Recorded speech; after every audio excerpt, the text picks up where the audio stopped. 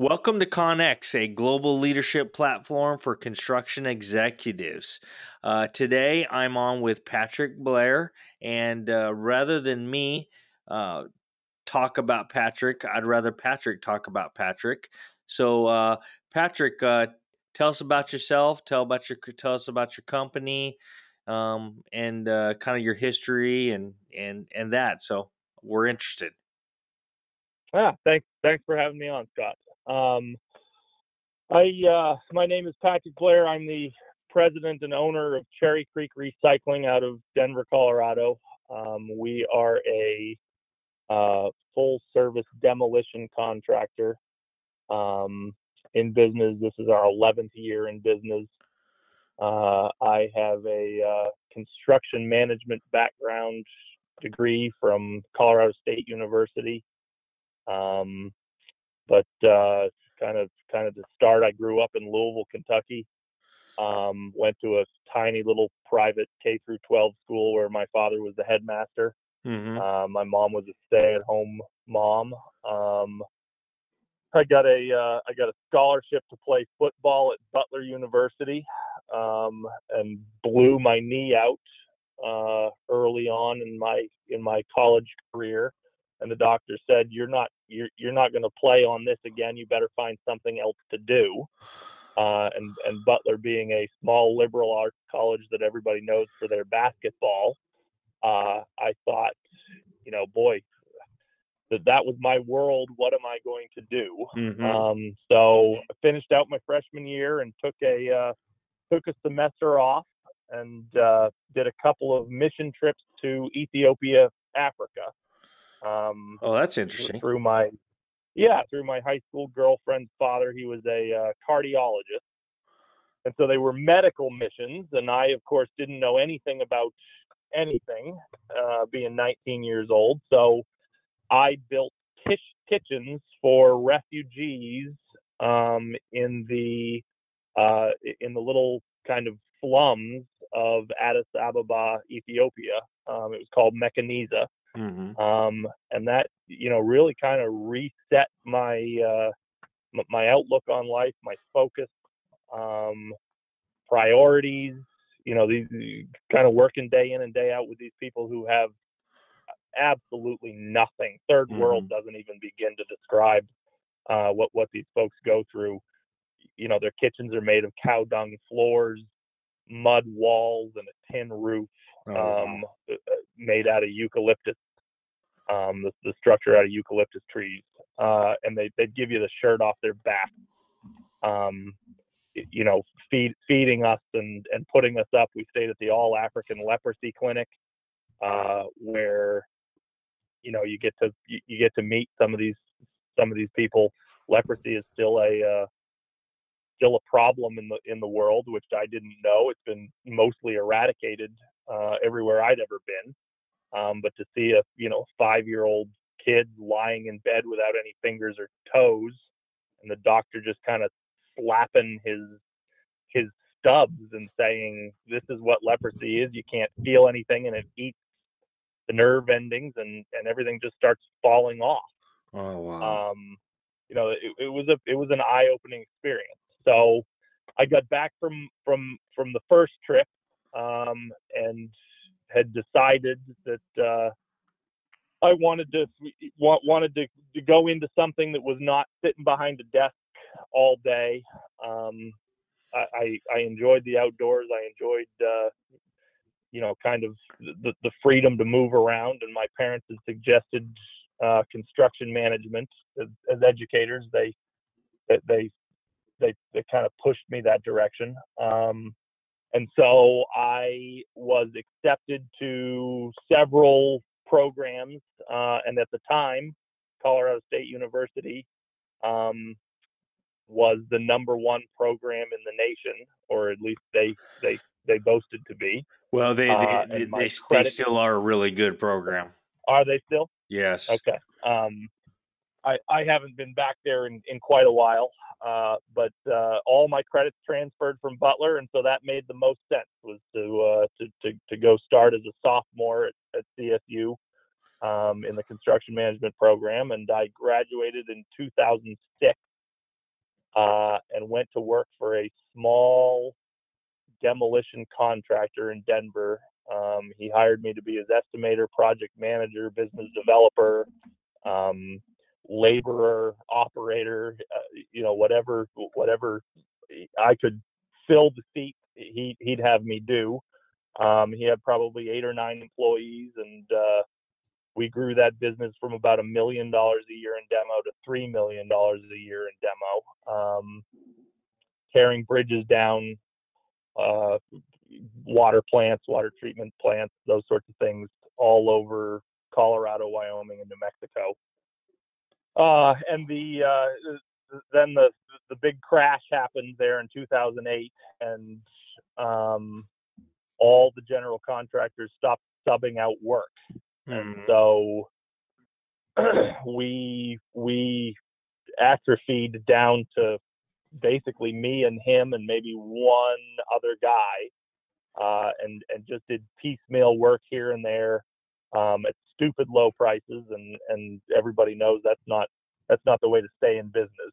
So reading the writing on the wall, I walked across the street to the local scrap yard and got a job as their mobile operations manager, tearing down semi-van trailers all over the country and kind of gutting warehouse buildings, and doing kind of oddball jobs for the scrap company. And then they landed the east bank of the Northrop Grumman shipyard in Pascagoula, Mississippi, the demolition after Katrina there in 2010. And they put me on that as their mobile operations manager. And we assisted the contractor, the demo contractor.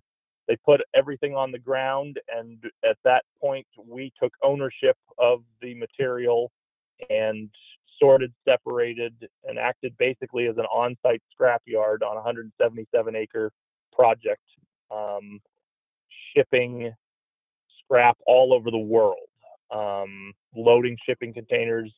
At the time, it was cheaper to send, and it still may be cheaper to send kind of contaminated copper and aluminum and different non-ferrous types to Asia, have them take it apart and ship it back to us separated. So that's kind of interesting.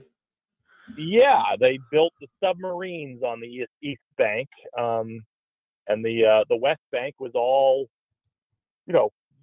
cutter class Coast Guard ships and Navy warships, and it was a really interesting and fun project, and I gained a lot of knowledge there, and that's where I came up with Cherry Creek Recycling. When we got done with that project, I was promptly handed my walk-in papers, and I said, well, I'm gonna if you don't care, I'm gonna do what we did full time for myself. And I wanted to be kind of an on-site scrap recycling company, hence Cherry Creek Recycling. And I went back to Colorado to all the folks that knew me from my demo days a few years previous. We were climbing out of the recession, and things were starting to get a little better. And the response I got was, Pat, why don't you just quote us the demo, man? Like, we'd love to have you come do scrap, but we'd really love to have you come do the demo. And so I joke that my recycling company devolved back into demo. And here we are 11 years later, as a demolition company. Well, that's interesting, weaving through history. It sounds like, where you started is where you ended up, Yeah, pretty much. It's been a wild ride, that's for sure. I've had the unique experience of being a subcontractor and a general contractor, all the way through this business, certainly. And that has brought some challenges and some unique perspectives, certainly. Well, that's an interesting history, especially the I spent a lot of time in Gulfport, Mississippi when I was in the service. So Pascagoula was Okay. right down the road from us, and Yeah. Yeah. small world. And boy, there was a lot of work to do after Katrina. So, There sure was. There oh sure was. Yeah. shoot. Yeah. Well, so you discussed many things about how kind of your business model evolved here. Um, can you pinpoint one significant event that really shaped your business model today? I've got a couple of significant events, Mm-hmm. Scott. Um, about a year into business, I was awarded a contract out on the Delaware coast, over the Indian River Inlet. Uh, Skanska was building the new cable stay bridge to replace uh, two bridges side by side that were built in the 60s in the Indian River Inlet, which is one of the deadliest inlets in North America. Take lives all the time. Fishermen, um, 20 knots of current in either direction with the tides. It's a man-made inlet to the sound back behind there. And so the DOT's design for the new one was a big cable stay monster that will be there for 150 years, Mm-hmm. to replace the third or fourth bridge that had just been utterly destroyed by the ocean and the current. Um, and I was not the original contractor. I was actually the second one on site. The original contractor bid off the plans and specs. The river was 15 feet deep. There were some strong currents, but certainly doable with barges and a 999 crane picking the thing down. And the DOT, after bid time, said, gosh, there's a little more information you need to know. We made a mistake. The river's not 15 feet deep; it's 115 feet deep. Oh wow. And you're not budding barges into this river bottom. You're not budding barges into the river bank. The scouring underneath the piers on these two structures, divers can swim underneath the tremie seals between the piles. So he promptly said, "Thanks, but no thanks. I'm out." And I went out through my engineering firm to have a look and came up with a plan to set a 600-ton crane on either side of the riverbank with with ringer counterweight, and pick this thing apart from the riverbank. And the general contractor thought, boy, that's a great idea. We think that'll work. So we spent the next couple of months designing a pick plan and a crane assembly and disassembly and how to do this thing. And we submitted it to the DOT, and they promptly called a meeting, and said, well, there's a little bit more information you need to know. the the key wall that is depicted on the plans either does not exist or has been removed in places. We're not really sure. We don't know what's there. So we're afraid that when that 600-ton crane tows up with 100 foot of girder weighing 1,000 pounds a linear foot, you're going to put pressure on the riverbank and it's going to slough into the river. And they use the term catastrophic failure, which, any engineering firm and any contractor worth their salt pricks up at catastrophic failure. And so we were stymied right from the bat. I'm under contract for a $2 million bridge demolition, and the DOT is saying this is not a change in conditions. best of luck to you. You're under contract. And me being young and dumb and ready to take on the world, I plowed ahead. And came up with an idea that hit me in the middle of the night. We had, this was kind of one of those collaborative efforts where no one wants to take responsibility, but everybody has an idea of how to do it. So, what about helicopters picking girders off? Well, at 1,000 pounds a foot, that's going to take a minute with a helicopter. What about coming in and trying to float this thing out, in the 15 minutes of slack tide you have? Well, they're 7 to 13 feet deep, and it's going to take longer to torch them than it is than you have in slack tide. So we were just literally at a standstill for months. And the idea that hit me in the middle of the night was, what about a reverse launch? So we proposed 5 girder lines apiece. Each bridge was 1,000 feet long, side by side, sitting on piers in the river and piers on the river bank, and then abutments. So my engineering firm designed a queen post system that went down each girder line, because as this thing went into dynamic load, it wanted to become a wet noodle and kind of fold and bend and fall in, basically. So we erected queen posts on each girder line in strategically placed locations on the bridges. We cut each bridge, each of the 5 girder lines in the center, so 500 feet.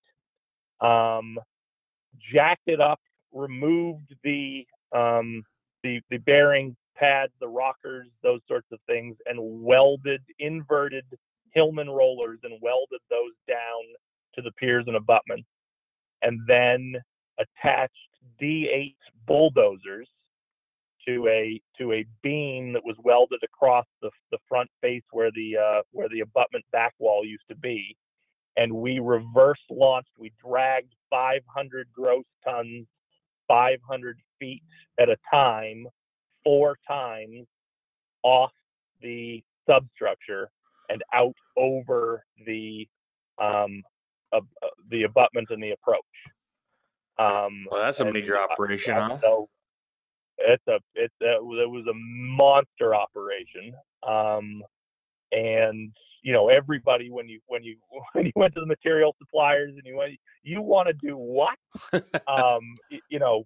You got a set of brass balls that I don't think this is going to work, but I'm happy to be a part of it. That kind of small town attitude. And so anybody who's ever gotten a bulldozer stuck in the mud knows that, an excavator hooking into the blade of the bulldozer can pull that dozer out of the mud. And so in the sand on the beach, we're literally on the beach. In the sand, I had a couple of 349 excavators that we would get to a point when we rolled off that haunch and the weight of the bridge wasn't shoving those dozers anymore. Those excavators would come in and they'd start pulling as well. So you had D8s and 349s chained up to 500 foot of girder, five girders wide, 500 gross tons, rolling this thing off on those low friction rollers. So that made the papers, it made the news. It was a huge success for the DOT and the general contractor. But little bitty Cherry Creek Recycling had been told, you're doing this for your original contract because it's not a change in condition. And so for the next 4 years of my life, I was in business to pay my lawyers to battle out the change in conditions, which the DOT promptly denied. The general contractor had nothing to do with it. They'd washed their hands of it. We get to arbitration, and of course, I'm I'm awarded a multi-million-dollar win on a change in conditions clause, which both the DOT and the general contractor shared in. And so in that time, I was able to kind of build my resume off the work we had done. Able to pay the lawyers, pay most of the bills that were owed off that project that the original contract hadn't covered. And so this multi-million-dollar settlement comes in, and it's like a rocket ship to the moon. I mean, we're just taking off. We had run lean and mean, purchased some equipment through that time, which was now paid off, and my little struggling business at about year 5 or year 6 all of a sudden had cash in the bank, had equipment, had employees that had been through the war with me, and now we were kind of free to spread our wings a little bit and pursue some things that we wanted to. So I was finally bondable, no longer a concern, and that was that challenge kind of really honed some skills and forced us to pinch pennies and do it probably in a way that most businesses don't have to do it, or wouldn't ever choose to do it, certainly. So that was a big leaping off point. National attention. I certainly broadcast it to everybody I could think of. That certainly not the win, but the win on accomplishing the demo was a big deal for us. Well, just going through that process, you had to have learned a lot, not just about your company, but how working with a big organization like the government, how do you contend with those things? And I wonder, I mean, what was their stance on that? The whole change of conditions, that seems pretty,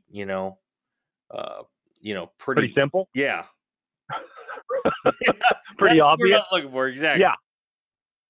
I'm sure that we'll get into this a little bit later on, but one of the things that I have noticed in my career, now almost 20 years, is that at the project level, they're answering to somebody who wants to know why all of this was missed, and very often it's not the project level that missed it. They're just the poor schmucks that have to deal with the myth. Mm-hmm. And these DOTs are notorious for kind of cut and paste specifications, cut and paste plans. They're not well thought out, and they don't account for everything.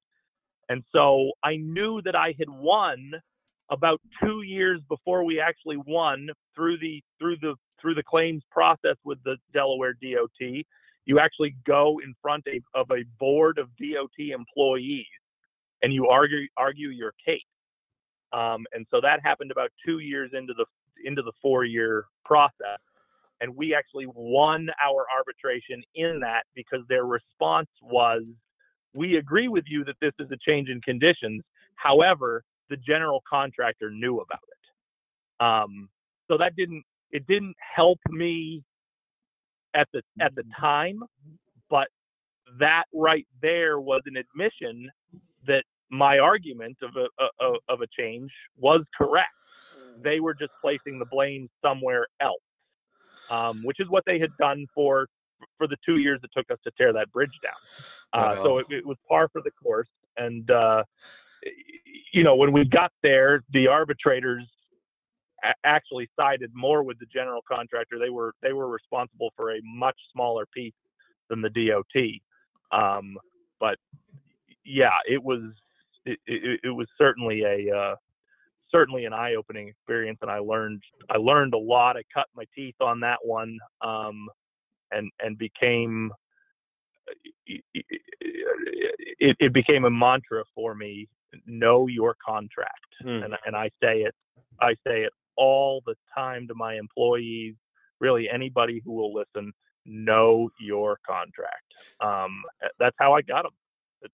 You know, give the notice, write the letters, tell them it's a change, and don't give up. Just keep on, and wait them out, because in the end, you end up winning. Well, that's interesting. That's probably really great advice for anybody. And that had to have been pretty mentally exhausting, having to go through all that for multiple different years. Dealing with something like that. And would you say that that's probably the biggest?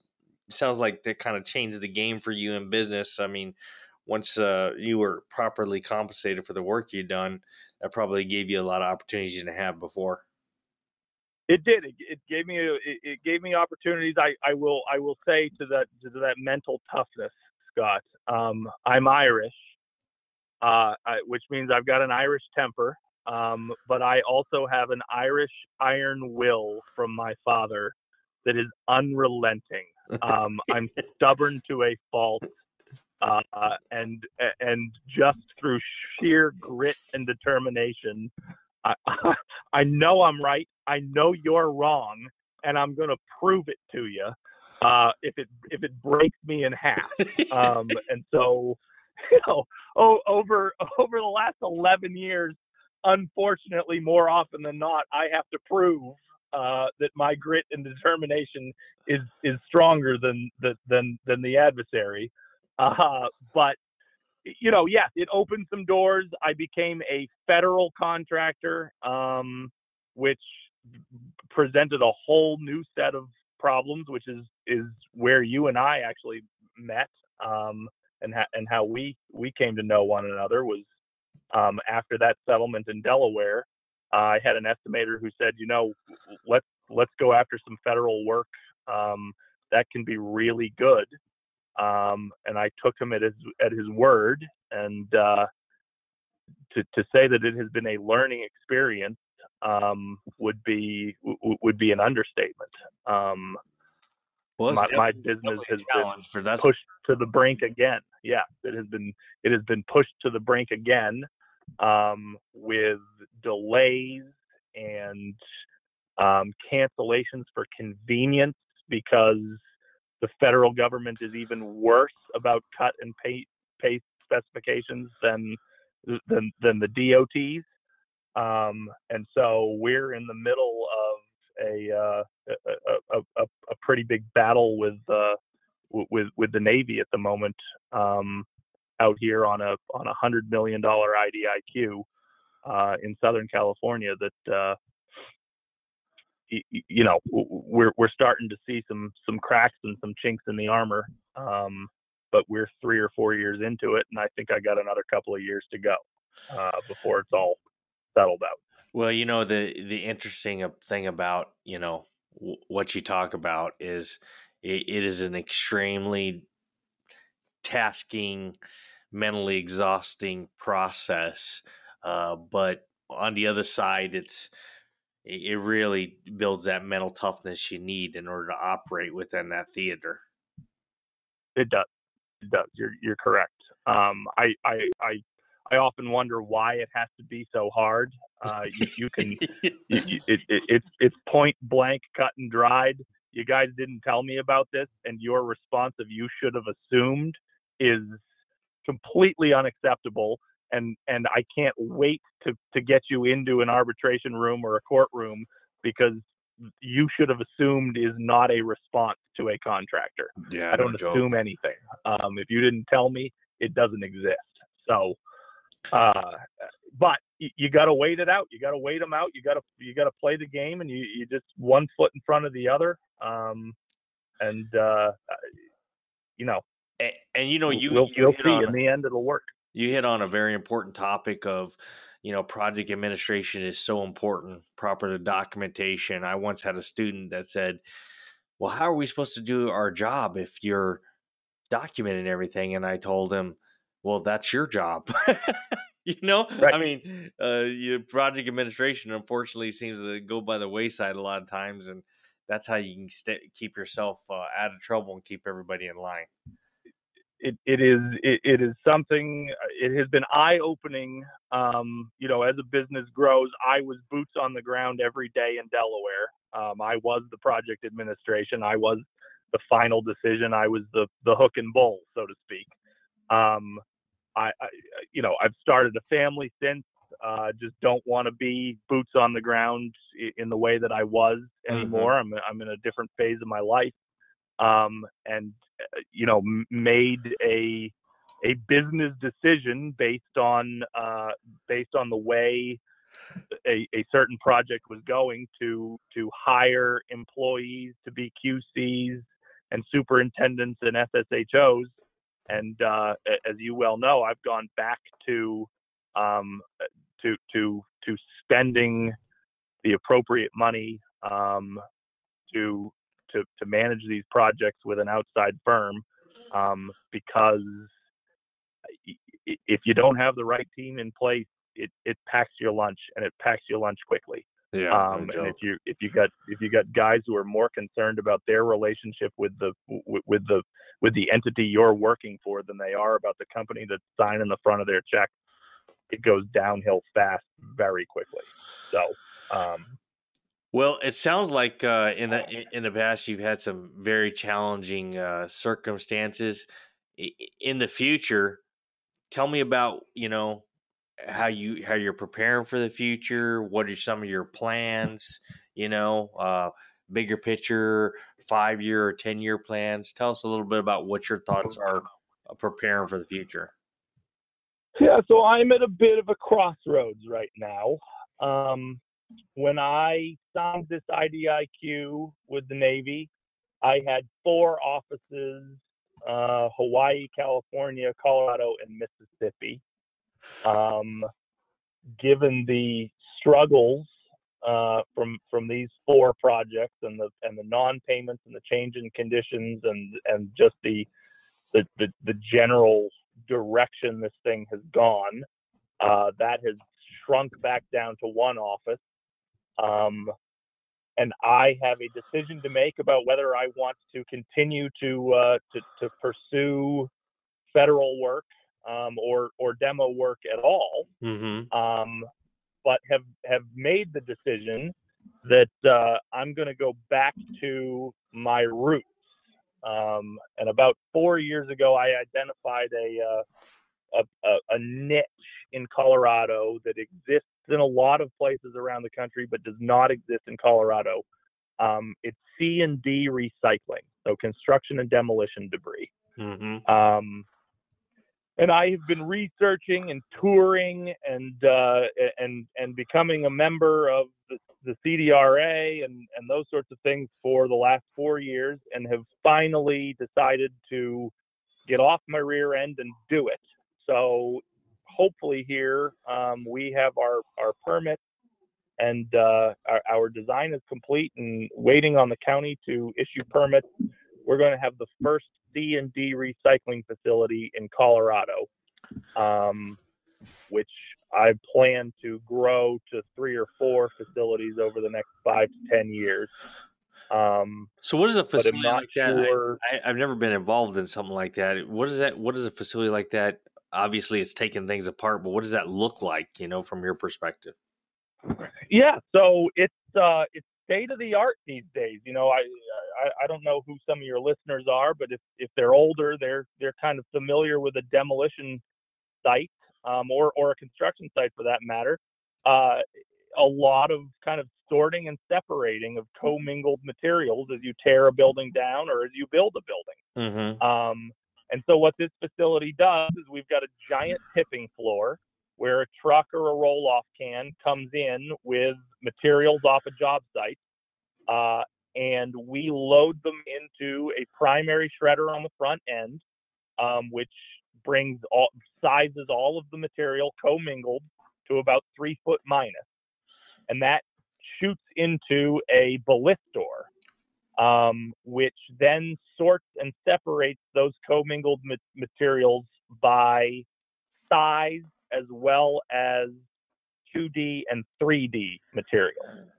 So you'll get your fines will drop through the ballister paddles. Your 2Ds will be sorted and separated from your 3Ds, and those go out in two different directions onto picking lines.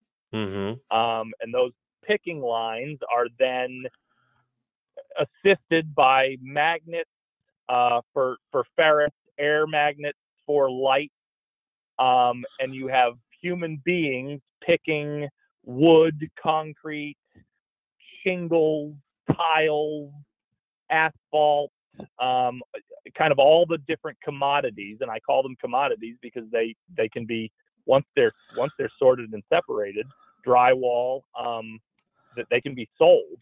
And it is essentially landfill diversion, is what we are trying to accomplish. So that runs down a picking line. The employees pick off their designated commodities and drop them through a chute into bunkers below. And then whatever is missed goes on to a new picking line, which is then sorted and separated by robots. So this literally can run, if the employees go home at the end of the day, this facility can run 24 hours a day with the robots, and the robots just pick up what the employees are no longer picking, or they're set during the day to pick things that the employees aren't picking. So it's landfill diversion. You can get LEED certified, and they'll come in and do an audit of you for a year or two. And then what we're finding is that these job sites are having to drop 6 or 8 or 10 different bins, these construction sites, and they're sorting and separating their materials into the bins on the job sites. Well, job sites are notoriously cramped for space. Yeah. Very often they're prevailing wage projects, and you end up spending a small fortune to LEED certify your project, or even just be a human being and recycle. Those projects end up getting kind of unnecessarily burdened with the sorting and separating on site. And so this facility does that for them and gets a LEED generated ticket if it's a LEED project, or a certification for every load that comes in. This is how much was recycled. And I think it's truthfully the wave of the future. Roughly 50% of what crosses a landfill scale in Colorado is C and D, and we're looking to be able to achieve in the 90s percentile for recycling, for diversion. Wow. So this is probably it got to be a fairly significant facility in order to do what you discussed. It is. We went through this process and found out that to build the Taj Mahal with indoor, kind of bolted down, all of that was going to be $20 some odd million, because Colorado likes to burden their businesses with all the upgrades for the site. So our taxpayer dollars are just horribly misappropriated. And so to have a building, you got to plant $1 million worth of trees and bushes, and to have a road, you got to put in a cul-de-sac for their fire lane to turn around, and the list goes on and on.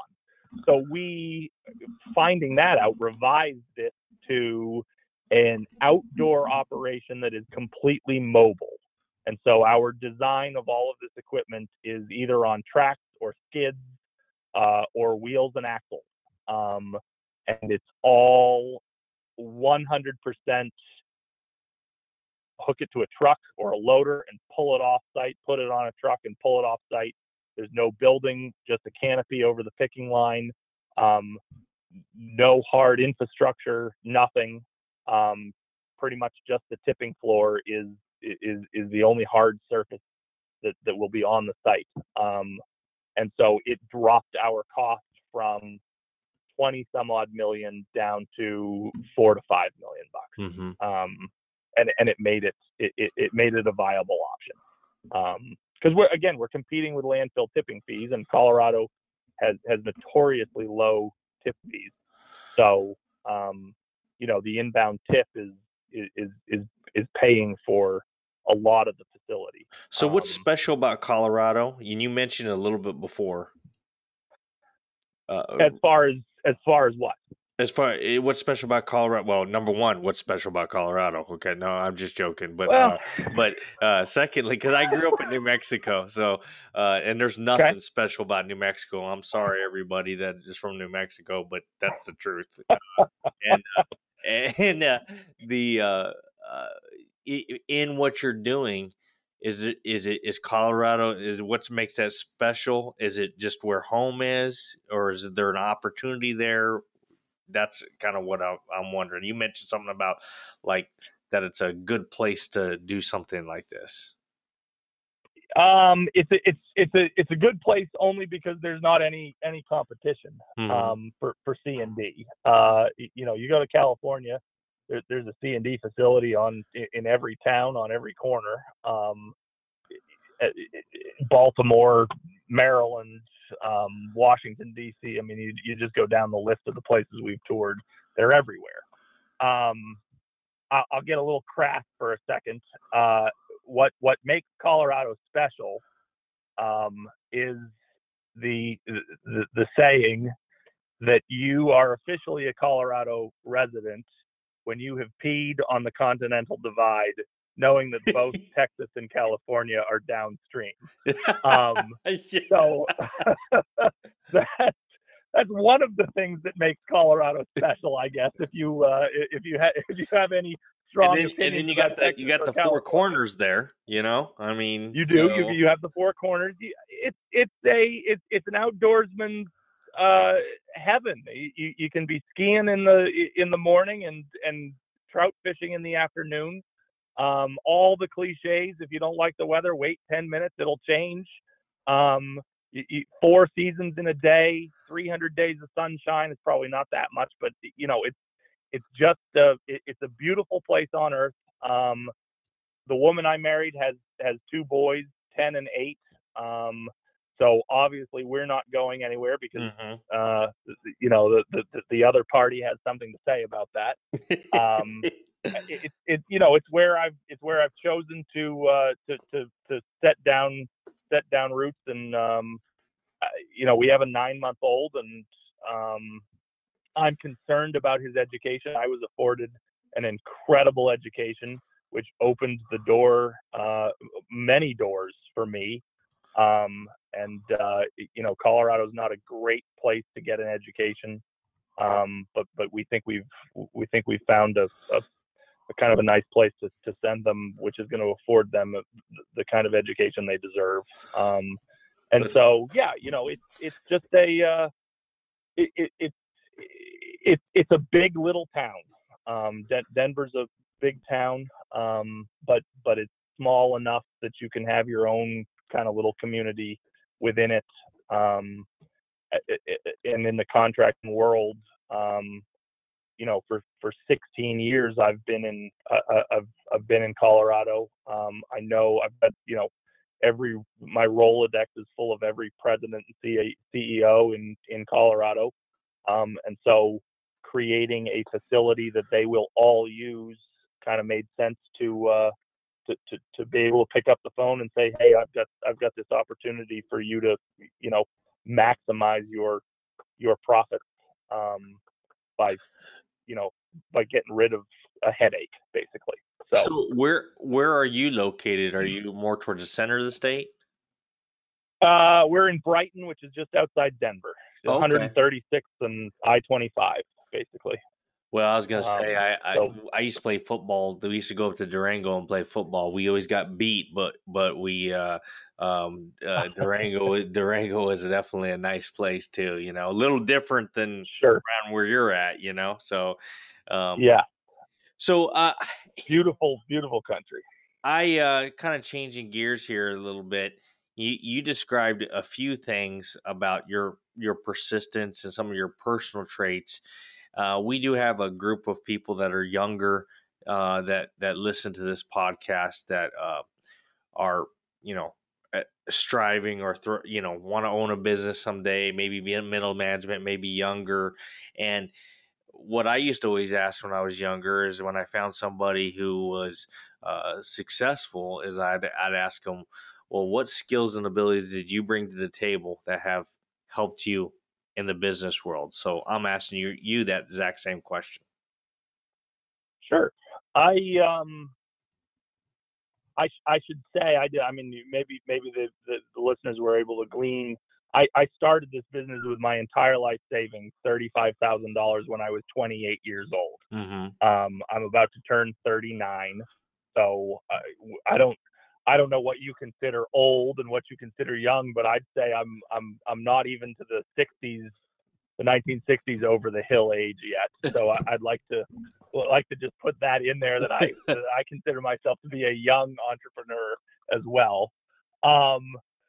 I think obviously mental toughness, an iron will, a, a, a, a work ethic that does not quit.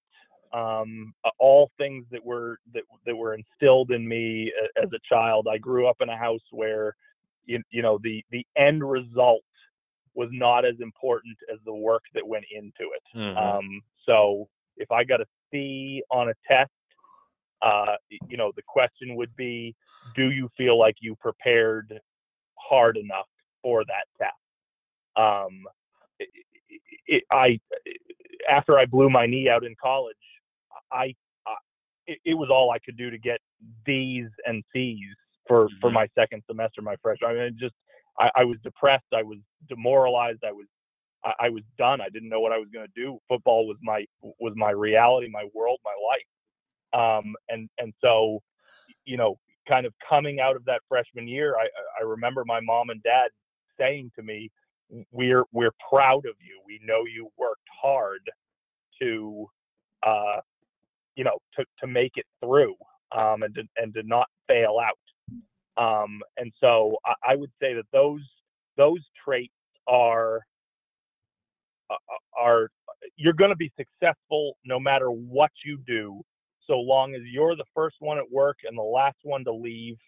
um, and you work every day, and you're not afraid to work holidays and Saturdays and Sundays and your birthday and all of that. That's what it takes to succeed, because nobody gives two hoots about you, so long as once your job for them has been fulfilled. Um, and you got to work to make sure that you survive to the next one. I know that you're probably familiar, Scott. IQ, EQ, CQ. Mm-hmm. You're born with your IQ. There's not a lot you can do about that. So I won't touch too much on that. But I'm a firm believer that emotional quality and communicative or cultural, the CQ, can be learned. I and I don't like bragging on myself here, but I am someone who can I can relate to all types. Mm-hmm. I've been the laborer. I've been the guy turning wrenches. I've been the guy at the top. I can walk into just about any group of people and understand what they do every day, what their triggers are, what grinds their gears, because I've done it, and I've had that ability, I think, my entire life. I was that kid in high school who had, you remember high school, it was full of groupings: the popular kids, the computer kids, the sports kids, just the nerdy kids. I could kind of wash between any one of those groups in high school. Um, pretty seamlessly. And that has carried over. I have a good friend who worked in corporate America for much of his life, who says, Pat, you're a fifth floor executive. You can hold your own in a boardroom, but that laborer out there that's running the shovel, you're just as comfortable with him as you are in the boardroom. So that CQ, my point being that you can learn that. You can work on CQ, you can work on EQ, the emotional intelligence, kind of seeing whether or not, and I need to work on my EQ. That's something that I don't. My Irish temper flares up, and I don't see what everybody else is feeling most of the time. It's about what I'm feeling and how you've wronged me or how you've hurt my business, not the other side of the coin, because there's always another side of the coin. So those are strengths and weaknesses for many people. The other thing that I think that I certainly enjoy it, and 11 years in business, I must be pretty good at it. Is the chase. I love the hunt. I love the chase. I love the kill. It's after the fact, when you have to start working with the people that you've just chased, hunted, and killed, that bogs me down. But that next opportunity, that next kind of dream job. We tore down the Saturn V rocket facility out here in California. There's only one guy on planet Earth that can say that he's torn down the facility that built the rockets that sent human beings to the moon. And he's on the phone with you right now, Scott. That to me is, shout it from the mountaintops. That's it's to me, and I'm 38 years old. I don't know what the future has in store for me, but today that's the pinnacle of my career. The rocket facility. Nobody else on Earth can say they did that. So that's that chase. And then I think another strength certainly is your ability or my ability to problem solve and think outside the box and come up with an idea or a solution that everybody else is struggling with. I've gotten out of it because we're working a federal regime at the moment. But every project has challenges. Every project has changes. And I have a unique ability to kind of think outside the box and come up with a solution that may not always be as economical as the easy way to do it, but there's a reason the easy way to do it can't be done. And so that I think that outside the box perspective, being able to step back and look at it is a unique ability that unfortunately a lot of people don't possess. So, well, you pointed out something that I think that is unique to a lot of construction executives, especially people who will become the CEO or the president of organizations, and that is that you have a business development or have a background where you have that ability to communicate with people and that type of thing. And I always joke around and I always say, you don't see too many CFOs become CEOs. And I know there's a lot of accountants out there that are pissed that I said that, but it's true, because those personal skills, having emotional intelligence, and those personal skills are so vitally important. I was reading articles that the reason most executives fail is because when you're not an executive, you spend 20% of your time leading people and 80% of your time doing stuff. And then it flips to 80-20 once you become that C-level position. And most people Yep. just not prepared for that, you know? So, Yep. Yep. That's and that actually that can be, so along those lines, Scott, that can be a strength or a weakness. Certainly you want it to be a strength, but surrounding yourself with people that you can lead, uh, but that you don't have to coddle or handhold. mhm. That to me is a business killer. Is when you spend your time down in the weeds, um, working on the problems instead of focused on the future. That you're the wind, the sails, and the rudder of your ship. And if your crew aren't sailors, and they're all carpenters, you gotta, when the wind cracks that mast, you're good. But when you've got to outrun that storm, you're in real trouble. And so I think a skill that young entrepreneurs thinking about doing this need to assess is, do I have the ability to weed out the pretenders, or do I have someone in in my wheelhouse or in my Rolodex that can do that for me? I mean, there are a lot of people who don't interview well, Mhm. on both sides of that table, right? The guy asking the questions and the guy answering the questions.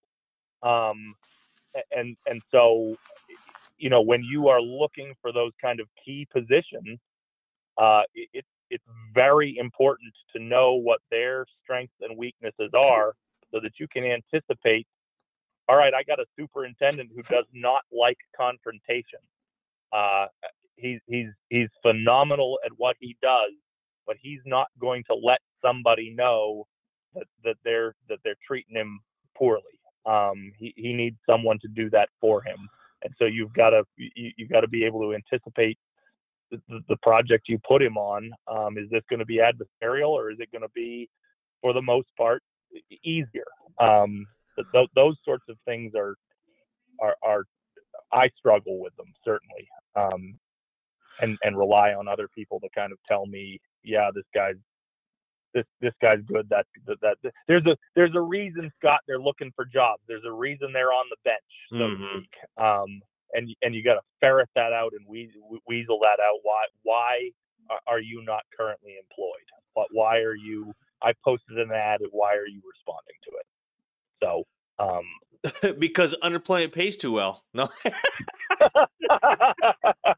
That's true. Well, yeah, that's going that's down a true. whole different road. We don't even need to go Oh yeah, down, no, no, but no, uh, yeah, but well, eh, I have one more question for you, and then I want to go to the speed round where we kind of do a rating scale. But what personal and professional advice would you give to somebody who's really seeking a position, like many of the positions you filled, a senior level position within an organization in construction?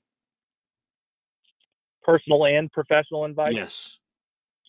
Um, the personal advice is, don't take it personally. It's business.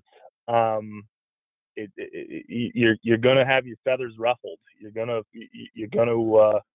run into folks that are just they're just there to push your buttons as far Mm. as you're concerned. And have a thick skin, and get up every morning ready to go back to it. If you can't compartmentalize uh, the adversarial issues in your life, you do not belong, certainly in the industry, but not at a higher level. And compartmentalizing, um, the, the the noise around you, is is something that you have to be able to do. Professionally, be the hardest worker.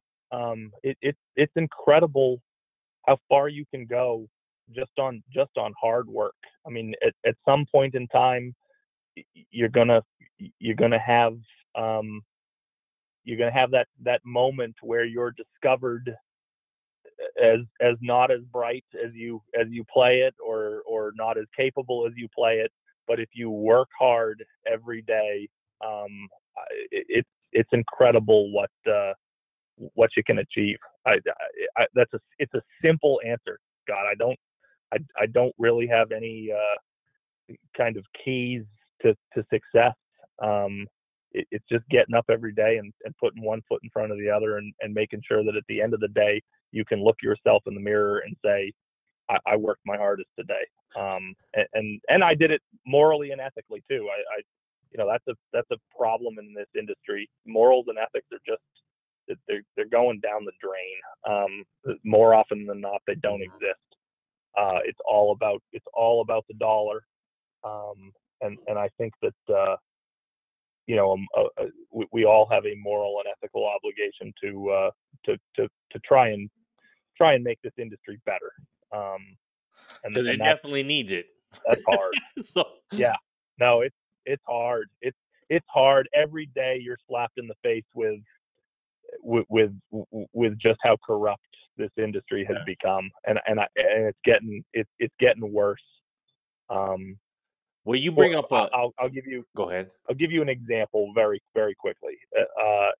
Had a settlement conference with a subcontractor who did not perform all of their work on a project.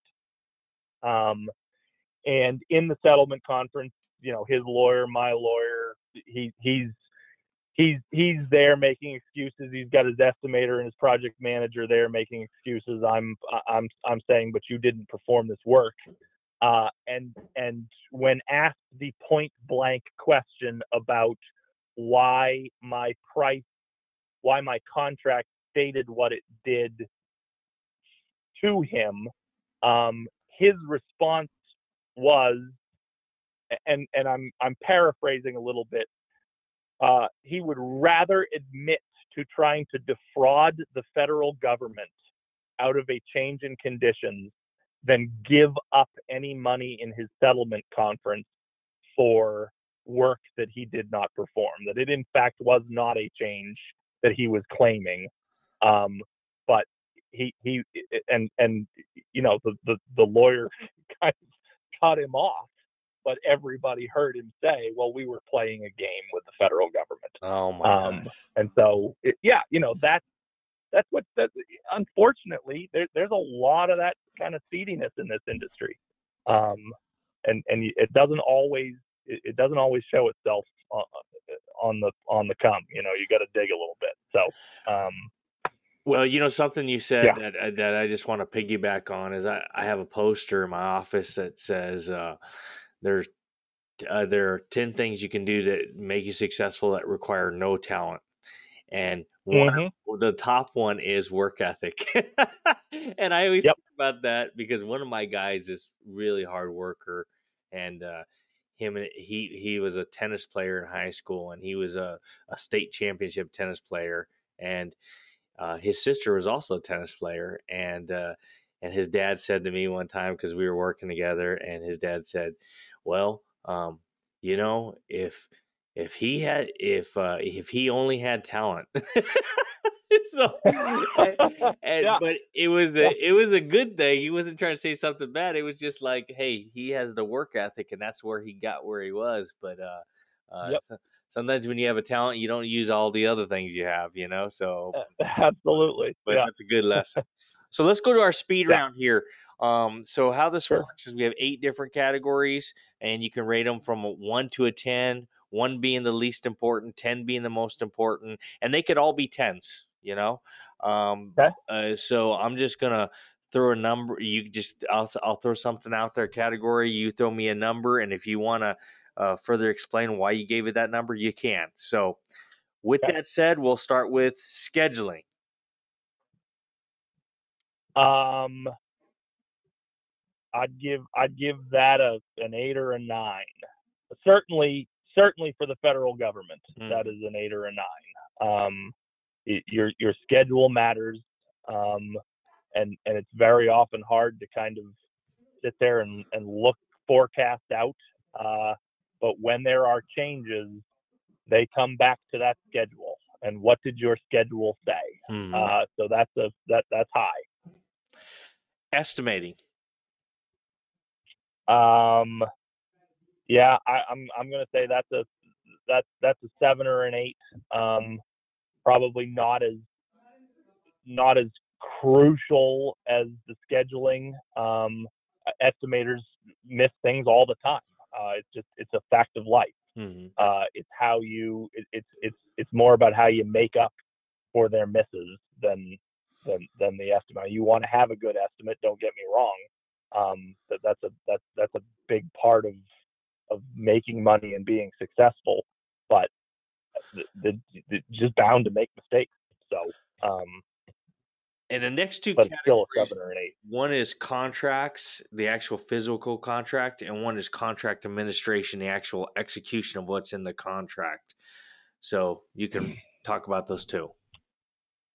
I'm gonna put both of those at 11s or 12s. I said earlier in this podcast, Scott, that my mantra is know your contract. I have found in my career that they don't mean anything anymore. They're not worth the paper they're written on, because no one cares what they say. But when you get to a courtroom, when you get to arbitration, when you get to mediation, the way you have administered that contract is how you make up for the deficiencies that have been realized during the project based on what that contract says. So if you have to give notice, you better have given notice. The other party is going to ignore their contractual requirements. They just are. And when they do, that's where you're able to win, because they're not administering their contract. They don't know their contract. They are more messed up than you are, and that's your opportunity for. Unfortunately, it's just, and this may be a pessimistic attitude, Scott, but it is. I think it's the truth. We are in a litigious world anymore, and everything is a battle. Everything turns into an argument. Know your contract. Know what you're required to do under your contract, and then administer those requirements from that contract, and you will prevail.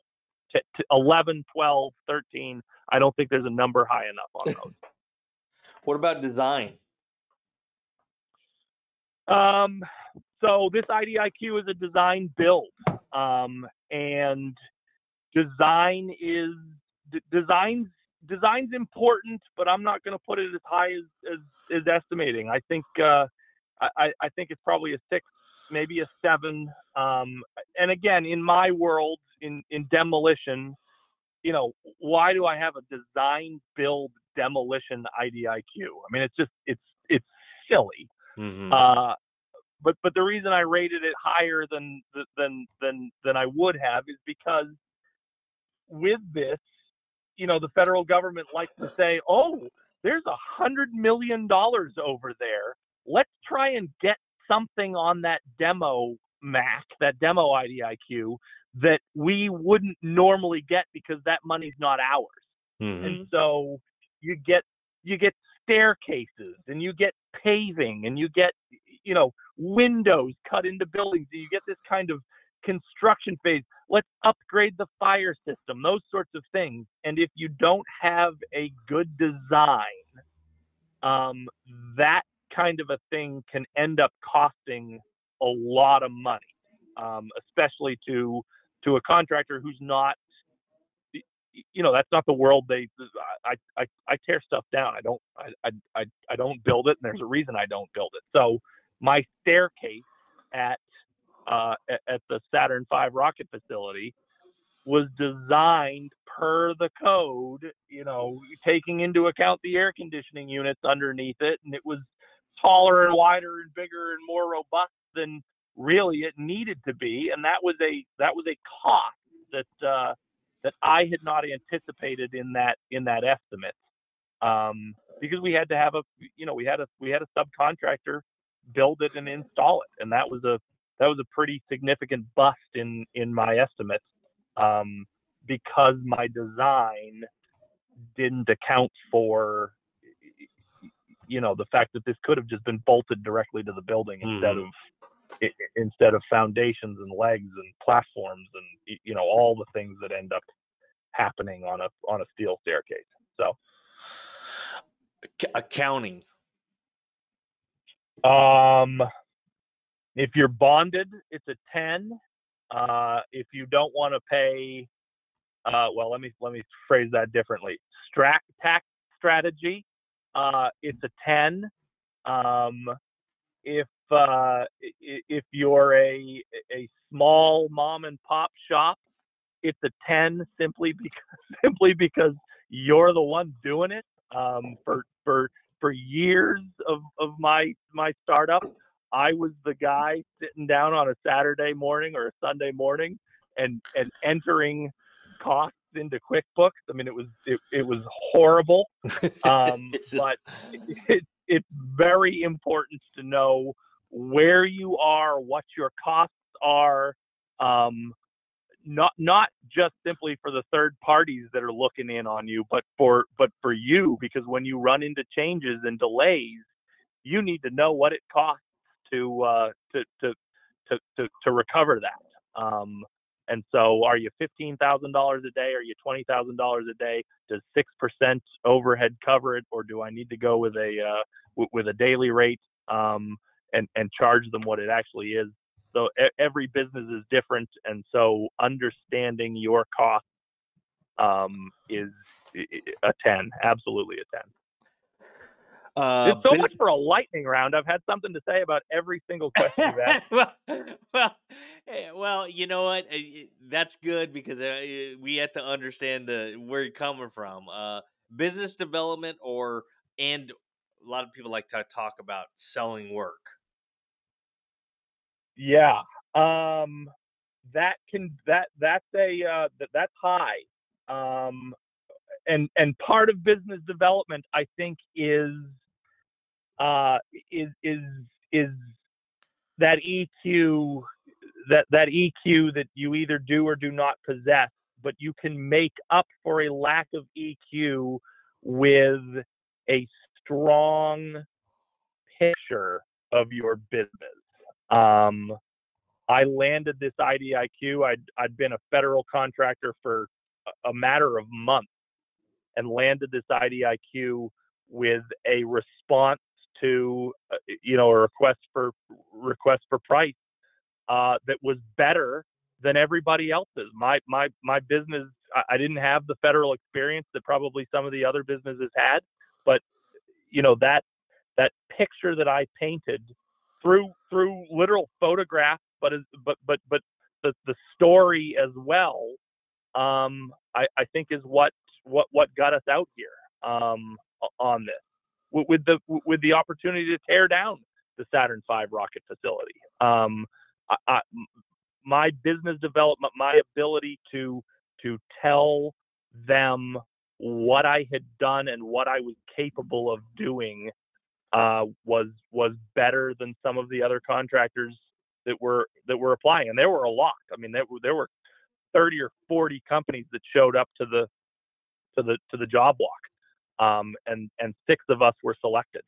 So that's a big one, Scott. That makes or breaks it. If you're able to communicate to your client, whoever that client is, what you can do, it opens doors. And I took that Delaware project and opened doors you just saw the doors opening out in green light. Think of it as traffic down the road, green light in front of the ambulance, based off your marketing ability. It gets your foot in the door. Last but not least, leadership. 100%. 100 out of 10. People want to be. They want to be led.